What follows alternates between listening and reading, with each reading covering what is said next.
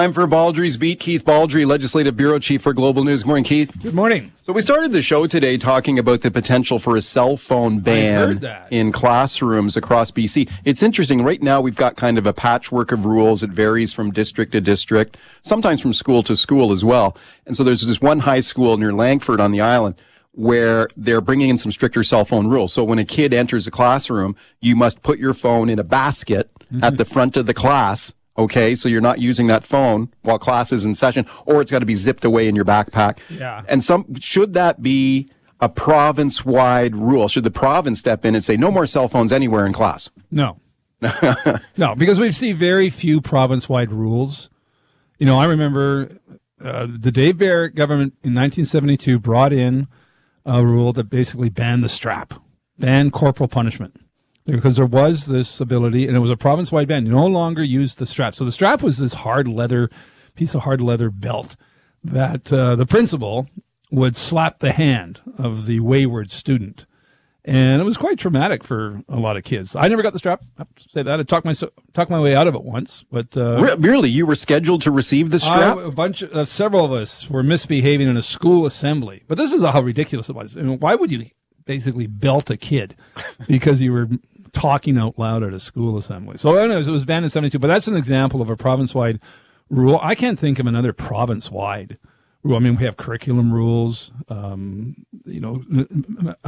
number of school instruction days, yes, things like that. But actually things that go on in the classroom, I think, are set by school districts, and rightly so. So I don't see, this is kind of a throwback. I mean, kids have been carrying cell phones for years, for a decade going into classes. And, I think teachers adapt to this. And some kids, kids have different needs, and some kids need their cell phones. Yeah, just speaking of the strap, I recall that too when I was a kid. No, it never happened to me. It happened to a guy I knew, though. I remember he got called to the front of the class. I think I was in grade 4 or 5 or something like that. And the teacher hit him and said, "Put your hand out." Yeah. And the teacher gave him a whack with a ruler. Yeah. On the hand. And I remember he pulled his hand away when the ruler was coming down. Yep. And everyone, ooh. And then the teacher said, "Put your hand back out there." And then he hit, the teacher hit the guy with the ruler. And I just thought, I remember that. I think it was the only time I saw that when I was growing up, but I thought it was gruesome. Yeah, it's traumatic to a little kid. Yeah. Now we're talking cell phones with teenagers for the most part, who are, this is a different issue, but it is similar. And that people talk about a province-wide thing. Be careful. So your point is that there are a few hard and fast rules that apply province-wide in the school. So, the preference is to allow individual school districts to make these rules themselves. Even principals within reason. I mean, school is there has to be some autonomy, I think, for schools and teachers. Not have this province-wide rule all the time. I mean, there's obvious ones. Smoking is one, for instance. I mean, there were times when, I'm not sure what the rule is at schools now. When I went to school, there were smoking pits. Yeah, we had a smoking pit. I'm not sure that still exists because the attitudes towards smoking have shifted against smoking, thank goodness. So I'm not sure you still have smoking pits. Maybe you do, but I always thought I didn't like it. Now you got a vaping pit. Yeah, I guess so. More kids are vaping. But again, you're not going to see a province-wide edict come in. Governments are reluctant to bring in province-wide bans on stuff like that. So, yeah, interesting what's going on in Langford, but that seems like almost 10 years too late. Okay, get set to call me on that. We had a lot of calls on that earlier, including a lot of interesting calls from teachers. So we'll take some more calls on that. I know you spoke to Dr. Bonnie Henry this morning about the latest COVID variant and some of the concerns. Let's listen to Dr. Amesh Aldalja, Johns Hopkins Center for Health here on the new COVID strain. Have a listen. In the fall, we know that transmission is going to increase for the same reasons as people go indoors, and that will also likely coincide with influenza and RSV seasons. And I think that's the norm, that we're going to see COVID-19 become a seasonal virus. What's the latest here? Yeah, so there's a new variant on the scene, BA.226, BA.2.26, I think is the name. It's also been given, eventually be called Pi, the Pi variant.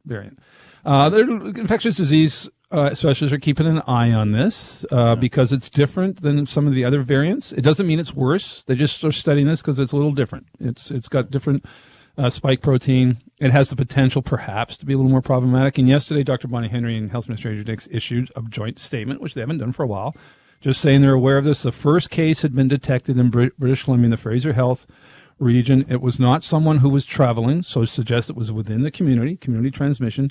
But again, not lighting anybody's hair on fire, no panic buttons here. And also back to school rules. Yes, the school season begins in the fall. There are some of these groups have popped up again. They were dormant for a while, saying mask up kids mandatory, have only improved ventilation, and raising the specter of not opening certain classrooms. That's not going to happen. I'll tell you right now. Did Bonnie Henry say that this morning? I've talked to her. She is not going to bring back a mask mandate for kids. We're not going to put kids in masks mandatory. If they want to wear a mask, fine. If you're sick, stay home. The same rules are going to be there that were there last year. If you're sick, stay home. If you want to wear a mask, wear a mask. But we're not bringing in these hard and fast rules of mask mandates and putting little kids in masks. That's just not going to happen. Why is it not going to happen? I mean, I tend to agree with her. I think we're beyond that now. But why is it not happening? Because you heard the doctor say this is the new normal. Yeah, right. We're in a new normal. Normal is not wearing masks. Yeah. It's back to basically COVID is in the community. It's never disappeared. It will continue to be there, just like influenza, RSV, other infectious diseases, other respiratory illnesses are going to be there in the fall. You're going to be encouraged to get a booster for this ward off against this variant, which will be available in late September. Get your flu vaccine. There's going to be an RSV vaccine available for older segment of the population. So nothing dramatic is going to change because, again, the feeling, I think, from public health and other medical infectious disease specialists is we've shifted into this situation, as was predicted, that COVID is just basically part of the community now. And we're seeing a slight increase in hospitalizations in the United States, but primarily amongst older people and people with underlying health conditions. Now, if we suddenly see a big spike in kids getting sick, this could change things. Sure. But the expectation is we're not going to see that, and which is why you're not going to see us go back to these restrictions and mask mandates and limited crowds and such. Okay, get set to call me on that one. Let's finish up with some latest troubling polling data again for Prime Minister Justin Trudeau and the governing Liberals. So this is a new poll out from Nanos Research. Here is pollster Nick Nanos. The Liberals are getting squeezed on both sides, from the progressive left, where young people are swinging to the progressive left because they want action, and then to the Conservatives, for those young Canadians that are struggling to pay the bills and figure they've got nothing to lose. Yeah, he says this is a double whammy, that the Liberals are losing some support to the NDP and they're losing support to the Conservatives too. That's not good. Yeah, no, it follows, David Coletta on from Abacus last week about the millennials, a chunk of the millennials. It used to be the bread and butter of the Trudeau brand. And again, we're not talking 22-year-olds here. These millennials now, over the time, remember, that name tag has been applied for a number of years. People in their late 30s and early 40s are millennials. Yeah. So they're starting to depart the Trudeau camp, not rushing into the Conservative camp with any great enthusiasm, but nevertheless, they are starting to flirt with that. But it's interesting. I just noticed online a piece by Fred Delorey, who's the former campaign manager of the Conservatives in the 2021 election. And his piece is, he says, it's a counterintuitive take, why Liberals should think twice about removing Trudeau. So his point is that Trudeau is the best thing the Liberals have going for them, and that his strength is as a campaigner. And if you recall, Trudeau his numbers went up during the campaign. So, and that the alternative would be worse because there's no heir apparent. There's no reason to argue that someone's going to be better than Trudeau. But the numbers really are consistent from poll to poll. A pretty significant gap now between the Conservatives and the Liberals, and particularly troubling for the Liberals is the people who used to be their bedrock of support seem to be deserting them. Okay, well, that's interesting. The argument is, can he get him back? Yeah, right. Well, Trudeau's been written off before, right? Been written off more than a 3-martini business lunch, they say. So I have to say, I saw Pierre Poilievre's ad last night. I think it's a new one, could be different.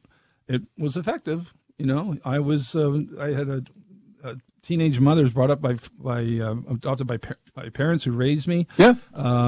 Very soft peddling his. No, it's the remaking of Pierre Poilievre. As long as he sticks the ads are effective, and he doesn't stray into some of the weird territory, which he can do from time to time. It's an effective approach. Baldrey's Beat. Let's go right to your phone calls here. Reg in New West. Hi, Reg. Go ahead. Would you like to hear from a guy who got the strap every year from grade 1 to grade 10? Grade 1? Oh, my God. Whoa. I was in a Catholic school in Winnipeg, Manitoba, grades 1, 2, and 3. And I got the strap for things like making noise in the playground, throwing stones. I never got into any big trouble, but I got the strap 1, 2, and 3. We moved to Richmond. On my very first day in grade 4, I was 10 years old, nervous as hell, didn't know anybody. The teacher was taking roll call, and so I thought I'd make a joke. When she asked me my name, I said Elvis Presley. They marched me to the principal's office. I got 4 straps on each hand, and they kicked me out of school ridiculous. On my first day in grade 4. Yeah. Yeah, Reg, a lot of people have no concept of this. This was the situation up until 1972, where, I don't know if you're still there, Reg, but yeah, I mean, people got the strap for completely subjective reasons, depending on your teacher, dependent on the principal, you know. How hard would they hit you? Oh, look, I'll tell you what, it was so hard you couldn't pick up a pencil afterwards. It was, you know what? I yelled out of a school bus window on a field trip one time, and this teacher gave me the old hairy eyeball, and we got back to school, and he marched me down to the principal's office, and I got the strap again, and I went to Hal Lindsay's funeral, and I said, you know what? It was my opinion that the strap in those days were there for the teacher. It was for the teacher's aggression against the kids. They had no other way of releasing their frustration. Okay, thank you for the call. I had wonderful teachers in elementary school, and they avoided the strap whenever they could. But there were some who, no, you marched down to the principal's office. And, of course, there was all these urban legends. If you put a hair in your hand and you get the strap, it'll cause blood. Hair in your hand? Yeah, that would cause some. This is some of the legends kids would come up with, right? And in terms of people crying, I remember distinctly in grade 5 or 6, a classmate stoically trying not to cry because it hurt like hell, but you could see tears. So again, people now have no memory of that, and that's just it's sort of a distant past. These kids today got it easy with their cell phones. Everybody talks about the Barrett government's, rightly so, incredible legacy, the ALR, the Labor Code, all sorts of reforms, the Tenancy Act, also banning the strap. They banned that. Jeff in South Surrey. Hi, Jeff, go ahead. Hi, I've got a similar story. I got the strap in grade 2, 7 years old. Walter Hardwick's dad was the principal of Maple Grove. Took me into the office, told me to hold up my hand. I actually thought he was going to give me a candy. Oh, man. Were you disappointed? 3 times in each hand. 3 times in each hand. Three times in each hand. That was a common punishment. 7-year-old. 7 years old. Wow. Yeah, it seems barbaric, and it was back then, but it was a traumatic thing to happen. It was always this reign of terror hanging over you. Yeah. No one knew what really meant to get what was it that would cause get the strap. One day it was throwing a snowball. Yeah. The next day it wasn't. There was no uniform rule, but it's just a reminder of some of the weirdness in the school system. Well, I remember when I was a kid. I mean, kids were scared of the strap. Because you used to talk about that. There'd be whispers about it. There'd be talk about who got the strap. Did someone get the strap? Yeah. And kids would be scared. So in that respect, I don't know. Maybe it was effective. I certainly don't think that. I don't think so. I think it was traumatic. Yeah. No, I agree. I mean, it's scarring for kids. Yeah. Especially, imagine strapping a 6-year-old. That's ridiculous. Yeah. Dave in the Okanagan. Hey, Dave, go ahead. Equally, discipline can be done in so many different ways. It doesn't have to be punitive, but I remember throwing a snowball, and my principal just wrote me down in his black book, and that was scary enough for me. So it doesn't have to go to the extreme level. But I actually phoned to talk about the cell phone ban. I've been a teacher for 18 years, and I remember this conversation 15 years ago when we were talking about bring your own devices, and the Ministry of Education and leaders in education are saying this will be a wonderful thing. And like everything in education, it's all cyclical. Now we're kind of, racking our brains about what we do. It definitely is a problem, but you know what? It's not going away, and this is not a battle, and this might be unpopular. It's not a battle the teachers are going to, have in their classroom. If kids are going to be using their cell phones, there's lots of other ways where, they can get their just desserts. They just won't do as well in class, but it's too hard of a fight. And if we were going to ban cell phones, then we need to clamp down on dress codes. There is smoking pits in schools and lots of other things. So I don't think you can do one and not address some of the other things. And it's just the way that life is. We have to deal with it. Okay, Dave, thank you very much for that call. Let's squeeze in one more. George in Vancouver. George, you got 30 seconds here. Go ahead. Hey, thanks very much. Big fans. Update on my predictions from a month ago. Number 1, Trudeau will not run again. He will walk the plank. February 29th anniversary of what his father did. Trump will not run again. It looks like it's going to be DeSantis and Nikki Haley that will coalesce, and he will pull out at the last minute. I think Trump will pull out in return for a pardon and get support in those. Just on the federal election, I think you really have to pay attention to the Greens with the millennials. My daughter's a millennial. She's really gravitating not towards the NDP and Trudeau, but the Greens, and I think they're going to be a sleeper party in the next federal election. George, thank you for the calls. Interesting predictions, George. Let's write those down. We'll come back to them. I go back and forth on Trudeau. I have no idea what he's going to do. I mean, again, Fred Delorier's article today, a conservative, putting the reasons why he should continue because he's the best thing I got going for them. This is the worst polling I've seen for him, though. Oh, yeah, for sure. Yeah. And it's not just one poll. It's back to back to back. Yeah. You know, it's not rogue polls. These are consistent findings. So, yeah, they've got a lot of trouble. Haley versus DeSantis, I don't know. Haley certainly was better than I think a lot of people thought in that debate. But we're just starting that primary season. We're not at the end of it. Keith, thanks a lot. Talk tomorrow.